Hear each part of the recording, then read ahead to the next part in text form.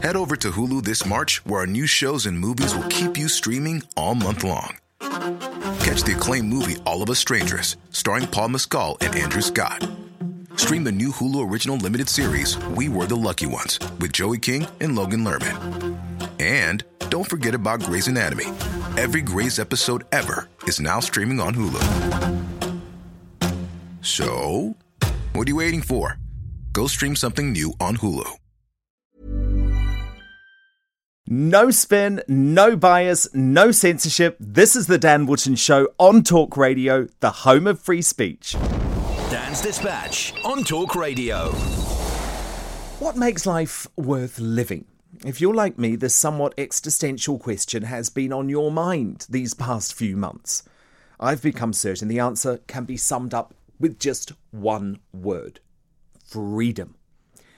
It's the ability to live healthily, safely and securely, seeing the ones you love as often as possible, or choosing to disappear into the anonymity of a crowd of beautiful strangers. While I do accept this year has required monumental changes to the way we live, as we stare 13 months of lockdown restrictions in the face, I genuinely fear for the world in which we will emerge. False optimism coming from those in power, the media and the public sector who have breezed through this lockdown has become as damning as genuinely bad news.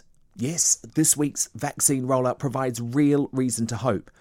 But do we really trust this government to smoothly undertake the biggest logistical exercise since World War II within 4 months? The vast majority of us have not forgotten that back in July, Boris Johnson assured the country this would all be over by Christmas. I am more convinced than ever that the response to the coronavirus has become a case of the elites versus real Brits. Of course, the elites are comfortable to hang on in there for a further 6 months because they have no idea about how the rest of us live. The elites have big homes which comfortably fit their entire families. The elites have a spare bedroom to convert into a home office with special seats and expensive laptop computers sent by the corporation who they work for. The elites have a garden in which to exercise, sometimes with a yoga instructor secretly smuggled in. The elites can invite their rich friends around for clandestine parties, Rita Ora style, without the flat next door threatening to call the cops. The elites work in industries or the public service where their jobs are secure and salaries haven't been touched. Of course, with a little patience, they can go on like this until April or even June, and then they'll resume their gilded lives, the shopping sprees at Harrods, the trips to their second home in Dorset and the cocktail parties at Westminster. But for most real Brits, like you and I, the destruction inflicted by these COVID lockdowns will last for many years, and for some, it will never go away. Now, we heard that this week, didn't we? We were touched by the very stoic Irene from Durham, whose coronavirus story sums up the catastrophic toll of lockdown. The 62-year-old lost her son 2 months ago due to missed cancer treatment, and she has now taken on the guardianship of his children. Self-employed for 7 years, her business has been virtually obliterated. Since March, she has taken the equivalent of just 6 weeks of income in. And there's been zero support from the government, nothing from the government. In recent weeks, Irene was forced to sell her car and wedding ring to keep afloat and be able to feed her grandkids a diet of carrot and turnip soup. She put it so bravely and eloquently, I think, when she said to me, "I understand that people are scared and have fear of unknown things, but we need to get some perspective. That perspective could lead us to a path back to freedom even faster than a vaccine." The Dan Wootton Show on Talk Radio. Lance Forman is a former MEP and businessman.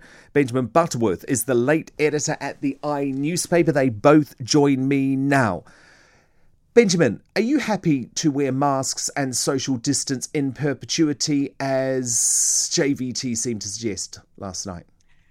I mean, What Jonathan Van Tam said was that there are definitely benefits, obvious benefits that we've learned through this virus pandemic this year, to not coming too close to each other, to wearing a mask in close company, to hand sanitizing far more regularly. And I think there's a lot of logic to that. Do I think that the government should keep the laws right now where you are fined if you don't wear a mask on a train or the tube, for example? No, I think after the pandemic, it's probably fair enough to not fine you. But do I think it should be public health advice from the government that it would be good practice for us all to keep doing those things when we're out and about in close contact, namely in the winter? And then I think, yes, that's a good idea. Okay, so you want to change British culture for good then? Because can you imagine what a sad sight it would be looking at a football stand with everyone covering up their face, or being on a tube, not able to see what each other is looking like and our full face? I mean, that just doesn't seem like us. Maybe it works in Japan, but we're not Japan. We're Great Britain. Dan, nobody gets on the tube to look at each other. You know, maybe you get fancy private cars around London, but when I get the tube, no one talks or looks at each other in the first place, long before this pandemic. Benjamin, I go on the tube all the time. And one of the things I love about the tube is being able to people watch and see people. And I think we don't want to be covering ourselves up long term. I mean, Lance Forman, can you see any logic behind what Benjamin Butterworth is saying? Actually, we've got to maybe do this for the greater good. Read my lips, Dan, which is something you won't be able to do if I'm wearing a mask. I'm very happy to socially distance from the type of people who want to force me to socially distance. Like Benjamin. That's about it. I just think that, you have to come back to the question of this vaccine. What was the point of the vaccine if it's not allowing us to get back to normality? Yeah. Normality means that we shouldn't need to wear all this special protection, and we should be able to go back to the way we were before. That was the whole point of the vaccine. Otherwise, why have it at all? Yeah, Benjamin, isn't that the point, man? We're getting this vaccine in order to return to normal life. And I'm sorry, if you want to go to Glastonbury, Benjamin Butterworth, with a mask on, trying to keep 2 meters space from everyone, then you're living in cloud cuckoo land. That's not how life works. I want to go to a concert without a mask on. I want to get close to a whole bunch of beautiful strangers. And if it means that I've got to take the vaccine in order to do that, then fine. But for you to try and say we're going to vaccinate the entire population and then have to maintain social distancing and mask wearing, I think you've lost the support of the public there. But hang on, what this is about, first of all, the vaccine will completely stop anyone dying or getting seriously ill. We don't know if it will stop passing it on. So that might be something that lives with us, and there'll be a real value to these precautions. Yes, but we live with flu, we live with measles, we live with SARS, we live with HIV. Do you not understand, Benjamin? We live with a whole load of things. We've only ever wiped out one of them, smallpox. Dan, you've made my argument for you. We've lived with HIV, sadly, for 30 years. And that's why people use protection when they're having sex with each other, because they know it's a sensible way to enjoy their lives without contracting the virus. You've made the point for me. And what I would say Well, I haven't made the point for you, because actually there's a lot of treatments now for HIV. Just like Lance Forman, we live with no end of respiratory diseases. And of course we should take sensible precautions, washing our hands, keeping clean. But personally, I don't want our culture to change to the extent where keeping 2 meters distance from everyone and wearing a mask all the time becomes a normal way of life. That's not what I want, and I don't think it's what most ordinary Brits want. Yeah, but also you have to understand that the body builds its immunity by coming into contact with disease, with dirt. One of the reasons I believe that we have so many issues in the West nowadays with food allergies and intolerances is because everything has just become so ultra hygienic that we've actually lost our human ability to defend ourselves. So there is something to be, I'm not saying that we should be totally reckless, but there is something to be said for actually making sure that we have our own natural immunity. Benjamin's very angry about that. Benjamin, what's made you angry there? I mean, I'm arguing against someone who's seemingly pro-dirt. I mean, that's just absurd. You might want to live in filth, Lance, but I think being clean and hygienic is not only good for ourselves, but it's good for the people we share this world and share our offices and tubes and trains and cars with, and that's responsible. And the point I would make is that countries like Malaysia that had viruses like these in recent years and changed their habits as a result, so they regularly wear masks, they wash far more regularly, they've seen a significant fall in the number of people getting things like flu during the winter, which has massively helped their health systems. Okay, so Benjamin, nobody lost their jobs for wearing but let's just think about Benjamin. The reason that has happened, and there's been a lot of evidence on this, is because they built up T-cell immunity. The immune system has built up a sort of memory bank from those earlier illnesses. That's why it's not happening. There's a lot of evidence in Spain for people wearing masks. Much more so than they were ever doing beforehand, and that hasn't affected the death rates with COVID. So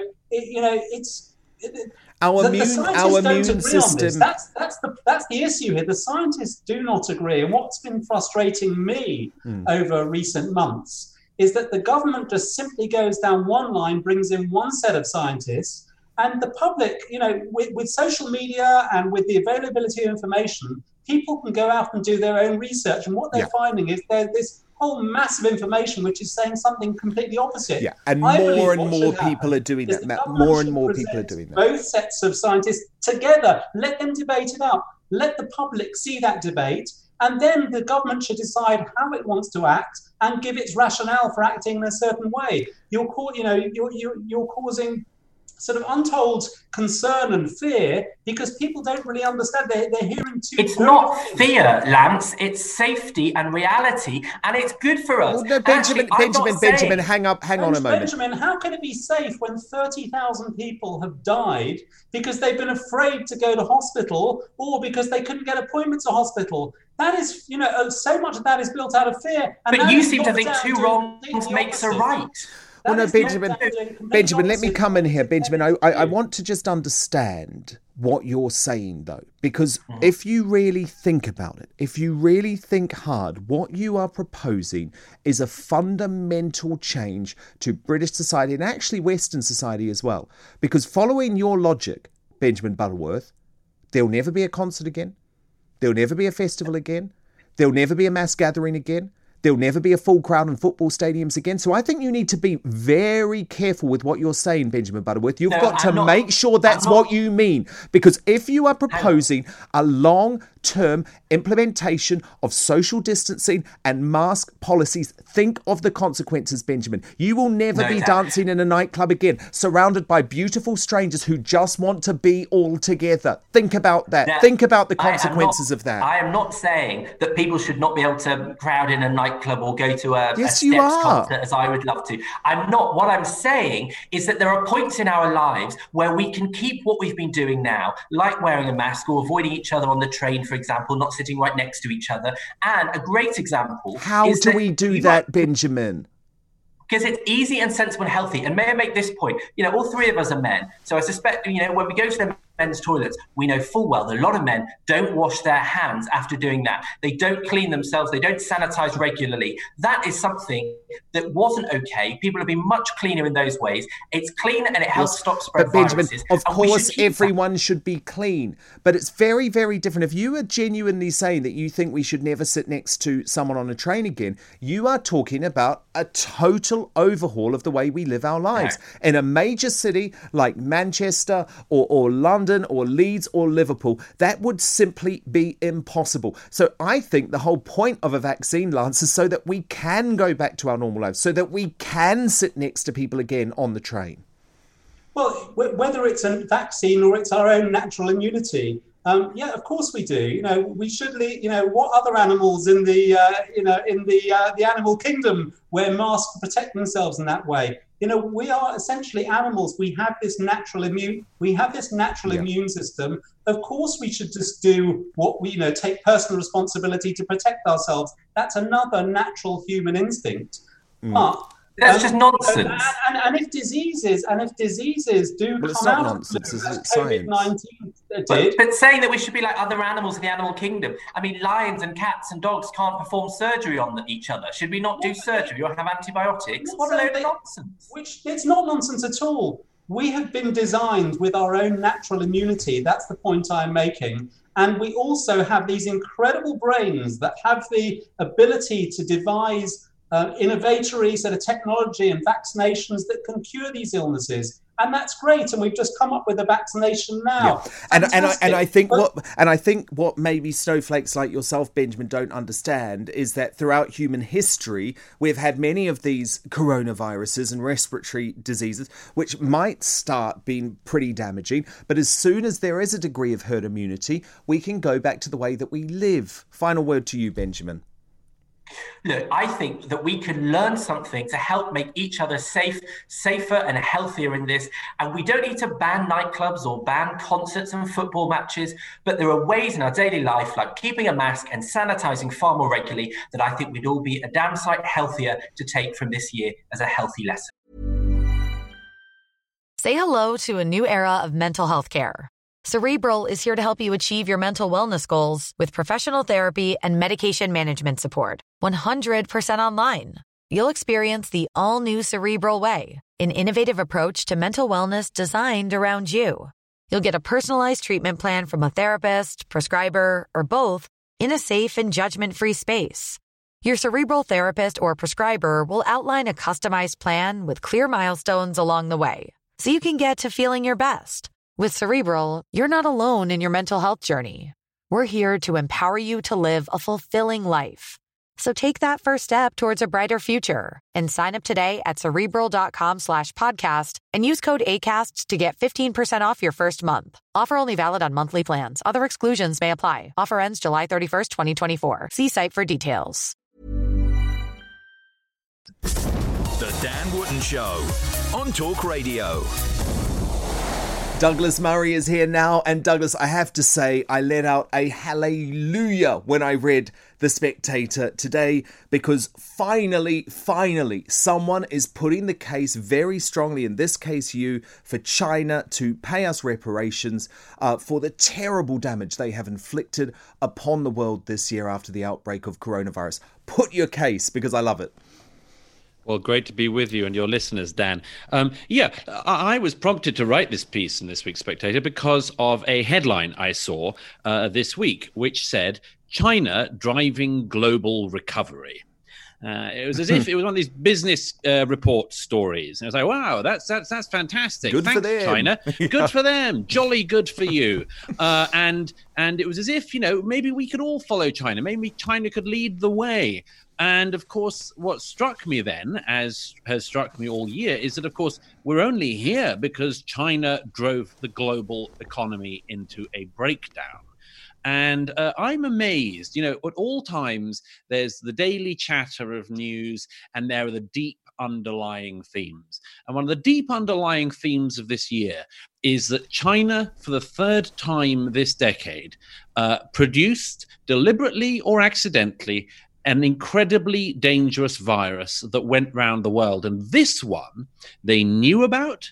They knew how bad it was when they were still allowing people to travel. They stopped people traveling within China when they were still allowing people to travel outside of China, spreading the virus from Wuhan to the rest of the world. The attempts and the claims that have been made, the requests that have been made by our allies like Australia, saying we would like an international inquiry into how this happened, have been responded to by the Chinese with threats against Australia, with threats against Australian trade and much more. So it's like it's a thing we're not allowed to talk about. We're meant to all now, and now we've all been, locked in our homes for the last year because of this, and we've got a bit of hope now on the horizon that we can actually meet our loved ones again in the near future. But all the time, it's as if we're just meant to forget the great global bully who at best accidentally destroyed our economies this year. And I'm just stunned by the way in which this has just fallen off the radar whilst we've been talking vaccines and everything else. I think you're completely right. I mean, I've been desperate to talk about the Chinese cover-up, the Chinese wet markets, the retaliation from the Chinese government. But if you look at the narrative in much of the mainstream media, it's not there. It's simply not there. And you also make the very correct point, of course, that perhaps the other great thing from China's point of view that they achieved this year was the end of the Donald Trump presidency, because we can't also forget it was Trump that had started to have China on the ropes at least. There was a world leader challenging them when it came to trade, and they didn't like it very much. That's right. I mean, China was on course to become the predominant economic power on the globe. And Donald Trump, for whom there are many criticisms to make, saw a big thing here. And he saw that he didn't want America to take second place on the world stage to a country which is still run by a communist regime. Nobody should ever blame the Chinese people for this, because the Chinese people haven't had a say in how they're actually governed for 7 decades. Absolutely. So it's this despicable communist Chinese regime, and what they do to the Chinese people, and we do need to stress that, is horrendous and horrific, and the human rights violations are horrendous and horrific. So no, I think we can absolutely be clear. We're not criticizing the Chinese people. We're criticizing the Communist Party. Exactly, that runs the country, immiserates the people, and is responsible, at the very least, for the cover-up of what we should have known a lot earlier about this virus. And, now we see that China is expected to grow by about 1.8% of GDP this year. But, last week, the Chancellor of the Exchequer in our country, Rishi Sunak, gave his spending review to the House of Commons. And what he revealed is not unusual, sadly, in the world today, but it's dire. We have the largest fall in output this year in the UK that we've seen in over 300 years. Our economy's contracted by 11%. Debt to GDP. Debt's meant to constitute about 97.5% of our GDP within a few years, thanks to the borrowing of this year on top of everything else. And all this stuff is meant to just sort of wash through. And I say, isn't it time that the world economies that have been shut down by China this year, by this virus that came out of China, that the Communist Party of China has done everything it can to cover over, including by disappearing scientists it would be quite useful to speak to. Isn't it time that the Communist Party of China was made to pay? Now, as you know, I say in the piece at the end, I am absolutely open to every and any suggestions on this. Maybe the world just needs to start whacking vast tariffs on everything coming from China. Maybe they've got to be sanctions. I don't know. What I know is that you can't crash the whole global economy and then walk away from the wreckage and drive off in your beautiful car and say, hey guys, bye, see you, wouldn't want to be here. I think the whole thing is contemptible. That we're in this situation. I think it's contemptible that Western politicians aren't making more of a noise. And I think it's appalling that there isn't more recognition that whenever somebody does make a noise, like the Australians did earlier this year, they are responded to by the communist authorities in China as if the communist authorities of China already run the globe. Completely. The way the Chinese Communist Party reacted to the Australian government was a threat, though, wasn't it? It was a shot across the bows. And we have seen a feeble response by the UK government, sadly, because they are scared of the economic power that China holds and the damage that the Chinese government could do to our economy. Well, that's right. I mean, there's something worse than that, which is the trap that we're all now in.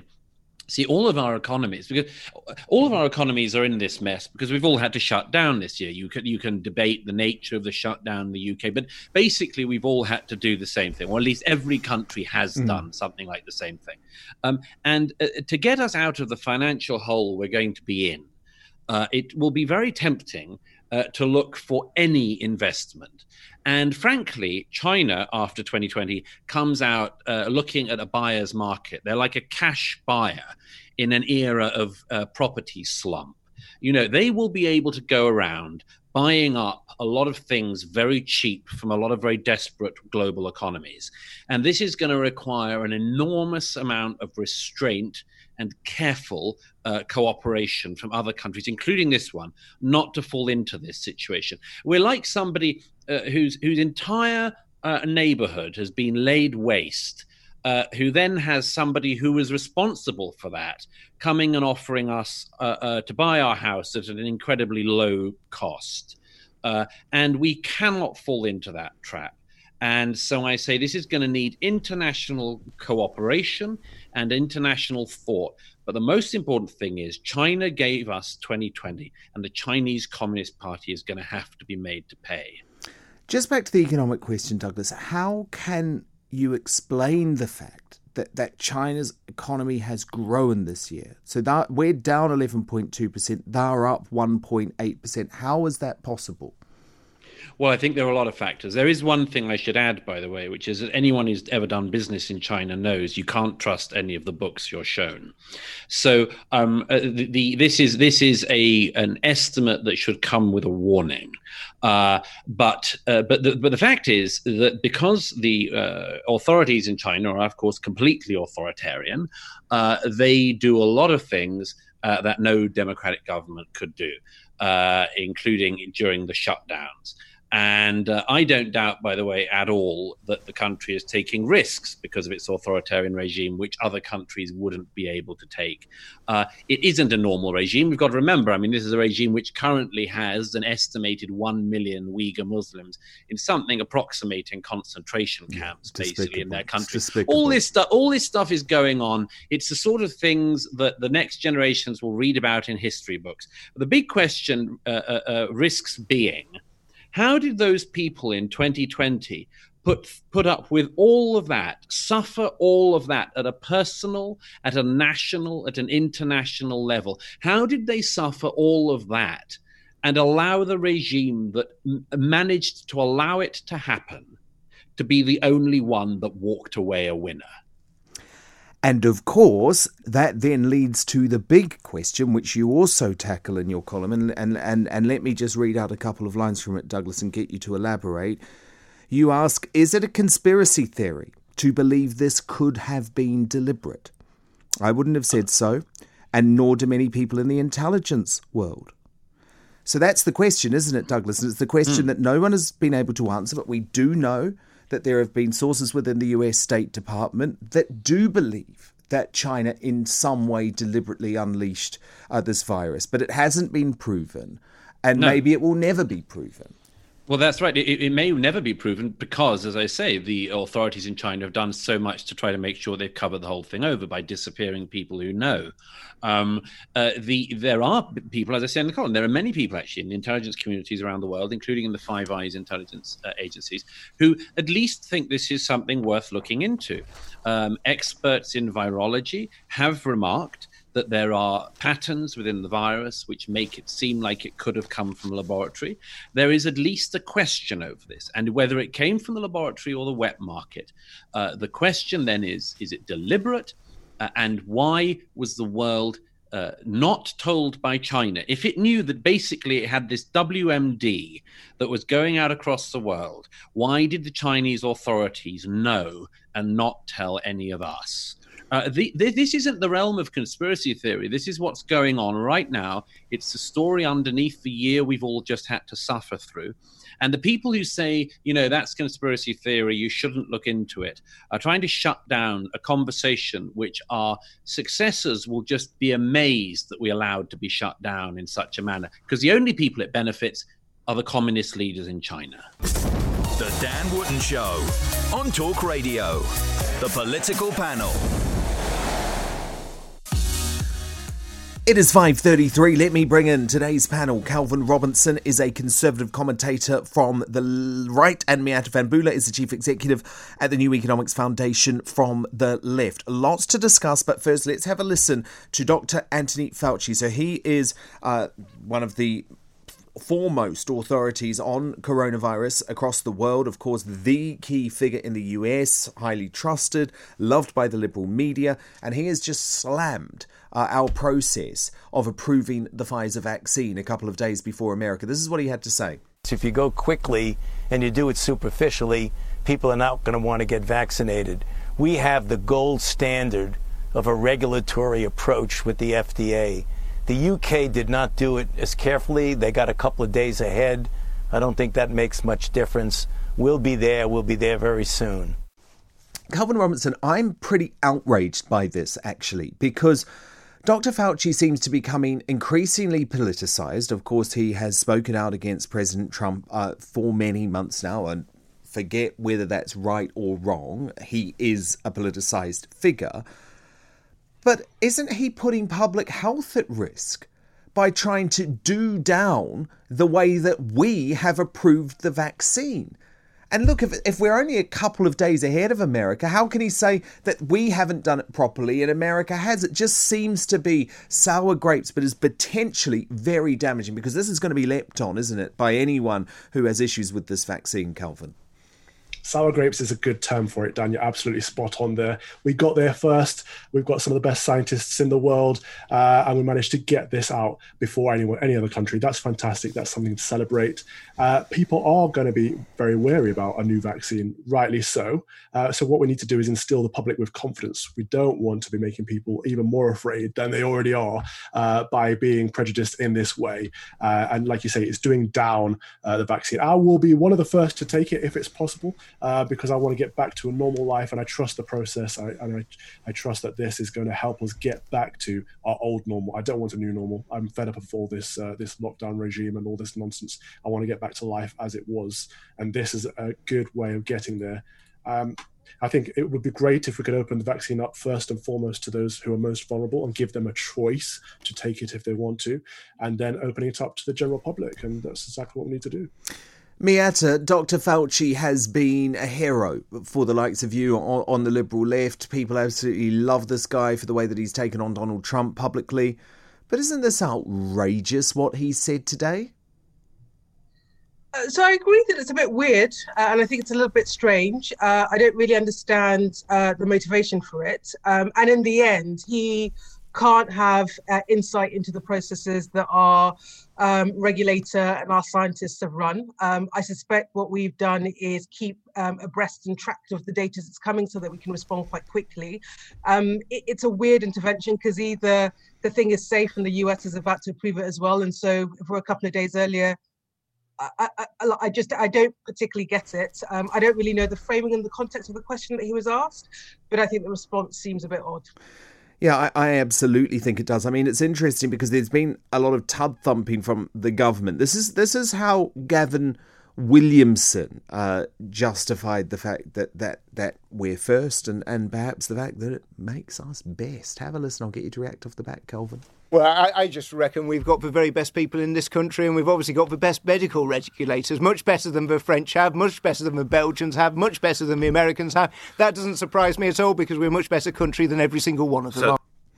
I mean, maybe his tongue was firmly in cheek there, Calvin, but given this is an American manufactured vaccine, is it really sensible for us to join the path of vaccine nationalism? I mean, personally, I want the whole world to work together, Calvin, because until the whole world works together on fighting coronavirus, which is, by the way, something I've said right from day one of this pandemic, we're not going to be able to travel again. Yeah, I wouldn't use the word nationalism, though. I don't think there's anything wrong with a little bit of patriotism. In fact, I've been calling out for this government to show some patriotism for a long time. So I'm pleased to hear Gavin Williamson say that. We have put money, we have invested into all of these vaccines. Oxford have also come up with one, but we did invest in this one too. We've heavily funded them, so we have a right to be proud of them, but also we've gotten there first and we're getting out to support the people that need it. That's all great news, and I don't think we should listen to any of the mainstream media, people like the BBC who are wanting to turn this into something that it's not. It's not jingoism, it's not nationalism, it's just a little bit of a healthy dose of patriotism, which is something we all need right now. So, Miatta, we should be flying the Union Jack, saying we're better than France, we're better than Belgium, we're better than the USA, and that's why we're going to be first in the world to giving our citizens this jab. Let's celebrate. Is that how you feel?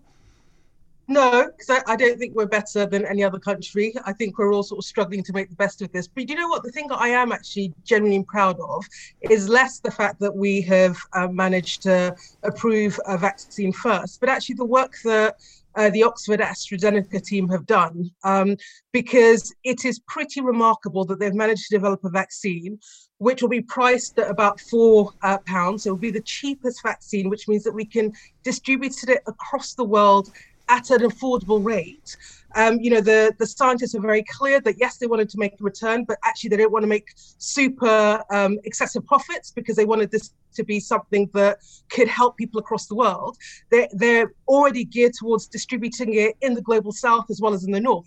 I'm really proud of that. I think the stance they've taken, the approach they've taken is exemplary, is exactly the sort of thing that Britain should be doing. And on that, I think everyone should be proud. So well done to this Tory government, Miatta Fahnbulleh, because they have allowed this to happen. Well done to Boris Johnson. Maybe after some false starts, he's got your support.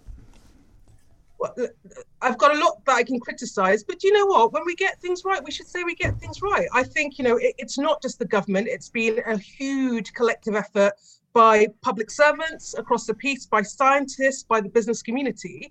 But, if we get something right, we should say we get something Jeremy right. Corbyn couldn't have done this, could he? No chance. No, because I think in the end, it was a collective endeavour. Don't forget the number of civil servants that were behind this. So even if our politicians were messing up in terms of the decisions that they were making, there was a huge... So you think Jeremy Corbyn could have done this? I think that with the right set of people at official level, combined with scientists and the business community coming together and working in this way, we could have achieved it, and we have. See, Calvin, I respect... I don't know whether it's despite the politics or not. It doesn't actually matter. It really doesn't matter at this stage. We've made a really important breakthrough. Everyone that's involved deserves to be congratulated. And the key thing is it's not just the vaccine, it's our approach to it. And the fact that in it is a humanitarian approach and a global approach, and that we should be proud of, irrespective of who the government... Well, absolutely, and I am proud of that. But Calvin, I respectfully disagree with Miatta when she says it doesn't matter how we get here, because I think it matters probably more than anything, Calvin, because we probably got here, and by the way, I've been critical of the government when they've done things wrong. I've supported them when they've done things right. But I don't think we could have got here under a Labour government. I certainly don't think we could have got here so quickly under a socialist Labour government led by Jeremy Corbyn. Because one thing that Boris Johnson has been very clear on post-Brexit is that we're going to start cutting the red tape and we're going to be free of the bureaucracy of the European Union. And as it stands, Calvin, they may have to hurry things up now because they've been embarrassed by how fast the UK has been. But, the EU's talking about not even trying to get together to approve this until the new year. In the meantime, more people die as a result of lockdowns and the illness itself. Absolutely. I've also been quite critical of this government over the last few months, but credit where it's due, they get things done. Brexit, got it done. Coronavirus vaccine, got it done. They cut through the red tape. They stepped away from EU regulations and did what needed to be done. Yes, they splashed money out, but they got some results from it. And I'd also like to take a moment to congratulate Miatta for, showing a bit of patriotism there. If the Labour front benchers showed a bit of patriotism, maybe they wouldn't have lost the red wall. That's exactly what we need from the left right now, to remember their roots. So well done on that note, Miatta. Miatta, your response? Well, thank you, Calvin, for congratulating me. But I do think you're both talking a bit of nonsense about the cutting red tape piece. And why I'd say that is, our regulators approved the vaccine through a set of EU regulations. Miatta, has the EU approved this vaccine yet? But critically... Has the EU or any nation within the EU approved this vaccine yet? Critically, Dan, think about the suite of policies that this government has put in place. Yes. Think about the level of regulation. Think about the level of restrictions. To claim for a second that somehow this is some free market, whatever, is complete nonsense and completely belies the reality of the last year. And actually, I think because the government was more interventionist, because the government did a set of things that are unusual for a Conservative government, they probably fared better on things like economic interventions than they would elsewhere. So actually they've taken the clothes of the left and they've been far more successful. And to paint it as anything else is quite frankly nonsense. But Miatta, has the European Union or any individual member state within the European Union approved this vaccine yet? No, but neither has the US. And we've moved quick, and great that we've moved quick. That's okay. But that's nothing to do with, not being part of the European Union. We used a set of processes to get to an outcome. And that's brilliant. Now, Miatta, I want to talk about the economy. The Labour Party has touted this graph today showing that the UK will be hit harder than other major economies this year. The Conservatives have let Britain down. That's what the Labour Party says. They are using figures that show the hit to our GDP is 11.2%, worse than, according to this graph, Italy and France, 9.1%, the European Union, 7.5%, Germany, 5.5%, Canada, 5.4%, Japan, 5.3%. But then, most interestingly, the best performing country there, the USA, with an economy that has contracted just 3.7%. So this is quite interesting because the US hasn't shut down. And that's why their economy hasn't contracted in the same way. And I think Donald Trump did some very good things. But it's strange to me to see Labour touting the success of the Trump administration, given that they actually, Miatta, want to lock down harder and borrow more. Well, I suspect when they were putting out the chart, they weren't really thinking about the US. They were thinking about the comparison with other countries. Yes, but can we talk about the US, though? Can I ask you about the US? Because that's an astonishing figure when you compare it. They're down 3.7%, we're down 11.2%. Well, so I think the two things I would say is the baseline was different. So if you look at where their economy was going into the pandemic versus where ours was, it was different. But I think the critical thing is, yes, they haven't taken a blanket shutdown approach. Certain states have shut down in different ways.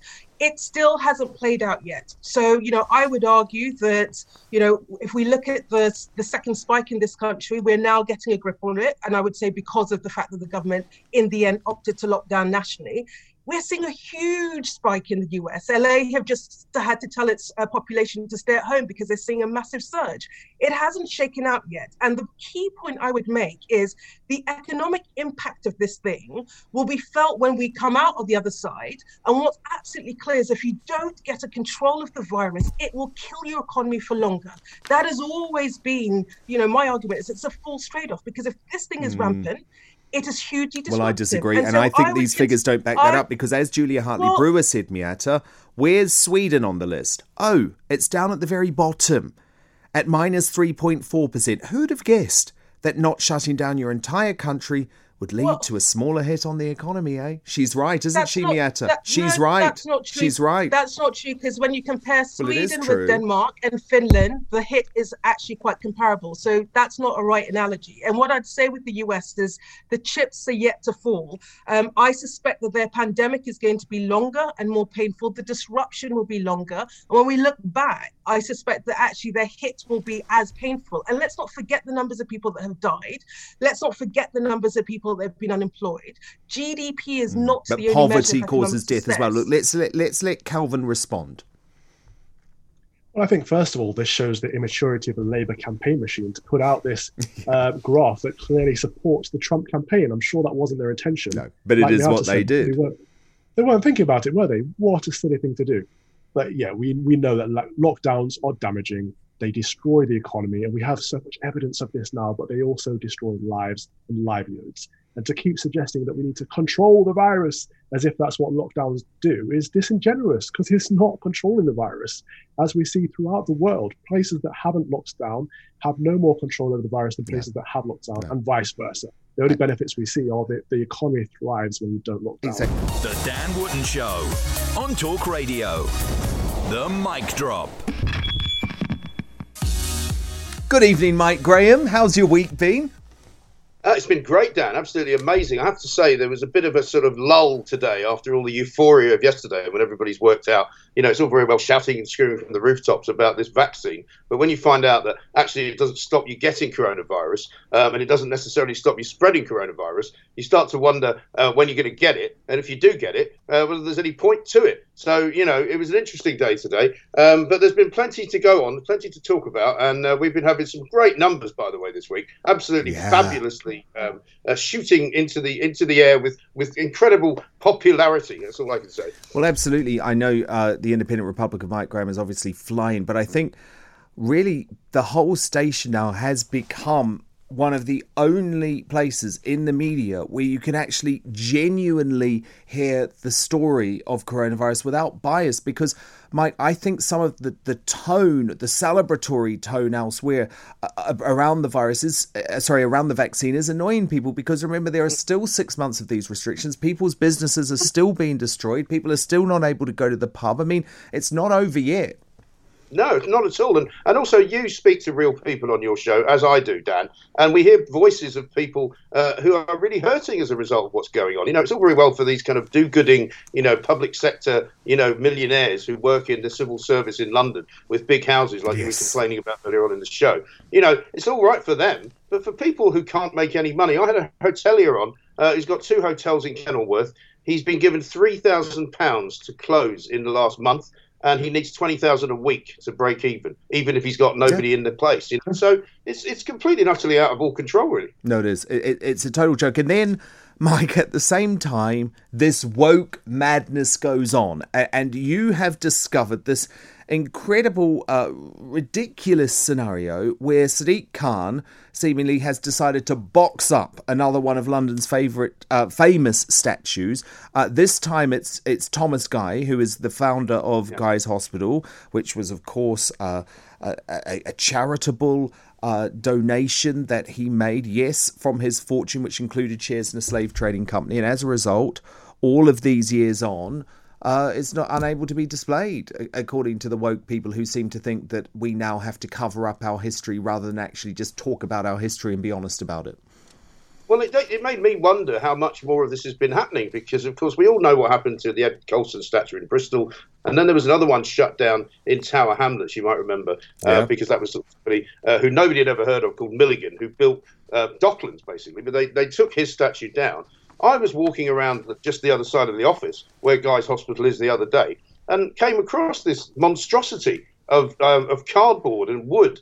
And I thought, I wonder what that is. And then on the side of it is a notice that says this: the statue is being removed from public view pending discussions about its future, including how we provide the right context for Thomas Guy's story.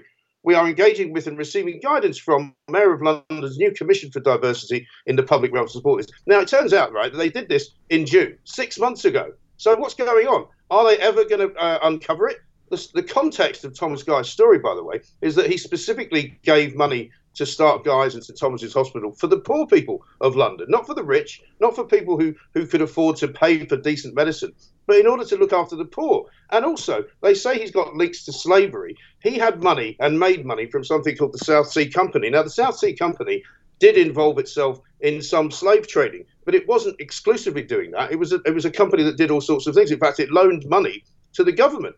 So it had a short period of its life when it actually did transport slaves at one time. And that's the reason why this statue has been covered up. And it seems to me that if people walked around in other parts of London, they might find that this is happening all over the place. Well, Mike, it's lunacy. When is it going to be uncovered? Well, of course. And by the way, I don't trust this commission that Sadiq Khan is putting together. Mike, I believe that every person on this commission will be a woke-topian. And so it's most likely that this commission will suggest that the statues are either taken down for good or put in a museum. And what are we doing to ourselves? Why are we censoring our history? We'll have no Gandhi statue soon. We'll have no Churchill statue soon. This is the slippery slope we're on. Yes, and people accuse people like me of getting all triggered and worked up about a piece of stone. Well, it's not about that. It's about the fact that we have to see everything in context. And guess what? The context of this is history. And history is there. Whether you like it or not, it's there. And I think the man who founded a hospital has every right to remain, absolutely as a hero for that particular area, because that's what he did for them. If it wasn't for him, think of all the people who go to the cancer centre now who wouldn't have a cancer centre to go to. And by the way, Mike, they say they're not going to change the name of Guy's Hospital. So if how does that add up? I mean, what difference is there if there's a statue outside and the hospital is called Guy's Hospital? It doesn't add up, does it? We can't just erase our history. Look, Mike, I also have to talk to you about Nicola Sturgeon, because I've been triggered by her again this week, right? Because, she keeps saying, I'm not going to politicise the coronavirus. And then she went on Andrew Marr on Sunday morning And these were her actual words, mate. She said, I don't think it should be seen as a competition, but we've got a lower death rate than England and Wales. We do have a lower prevalence at the moment than the other UK nations. Quite awkwardly, Andrew Marr, and I will give him credit because, the BBC are usually in the tank for Nicola Sturgeon. I give Andrew Marr some real credit for this journalism. Do you know what he did, Mike? He put up an on-screen graphic proving that Scotland has had a far higher death rate per million for the past 4 weeks. So Nicola Sturgeon was caught point blank lying. Why is the rest of the mainstream media not talking about it, Mike? It's just ignored. She's a proven liar. Well, a fascinating piece actually in The Spectator this week points out that no matter how badly she does, the more popular she becomes. But there's a myth going on here, I can tell you that, because I talk to Neil Oliver every week, who's famously hated by the Scottish Great this week. Great interview this week. He wants to be a unionist. He wants to remain part of the UK. He regards himself as British. The problem is that up in Scotland, there is this narrative that the SNP is winning over hearts and minds. Everybody wants to be independent now. Everybody wants to see Scotland for what it is. I think the big mistake, actually, that we made in the UK is allowing Scotland to have its own COVID policy, because it looks like its own country now. It looks like it's being governed by somebody else other than Boris Johnson. When Boris Johnson speaks, it looks like he now only speaks for England. Whereas who's funding all the tests, Mike? Who's funding the tests? Who's going to be funding the vaccine? It's the UK government. That's the reality. Yes. Well, every time Ian Blackford pops up on Prime Minister's Questions, all he seems to do is ask for more money. And he keeps talking about how they've been neglected north of the border. They've been given billions by us, and they've been able to do with it what they want. They've also got a ludicrous number of, I think they've got something like 4,000 or 5,000 civil servants that power the Scottish Parliament. They had to build an entire building down in the Leith Docks in order to house them all. They waste absolute fortunes of our money. And yet, here we are looking north and going, oh, isn't she really clever? And isn't she really good? Well, she's not. And I used to know her very well, actually, when I lived and worked up there. And she was a fine woman in those days. Power seems to have gone to her head. She seems to have gone a bit mad. But the problem for Scotland now is that if they do get a referendum and if they do get a yes vote, then they're really in trouble, because she won't know what to do with that. The Dan Wootton Show on Talk Radio.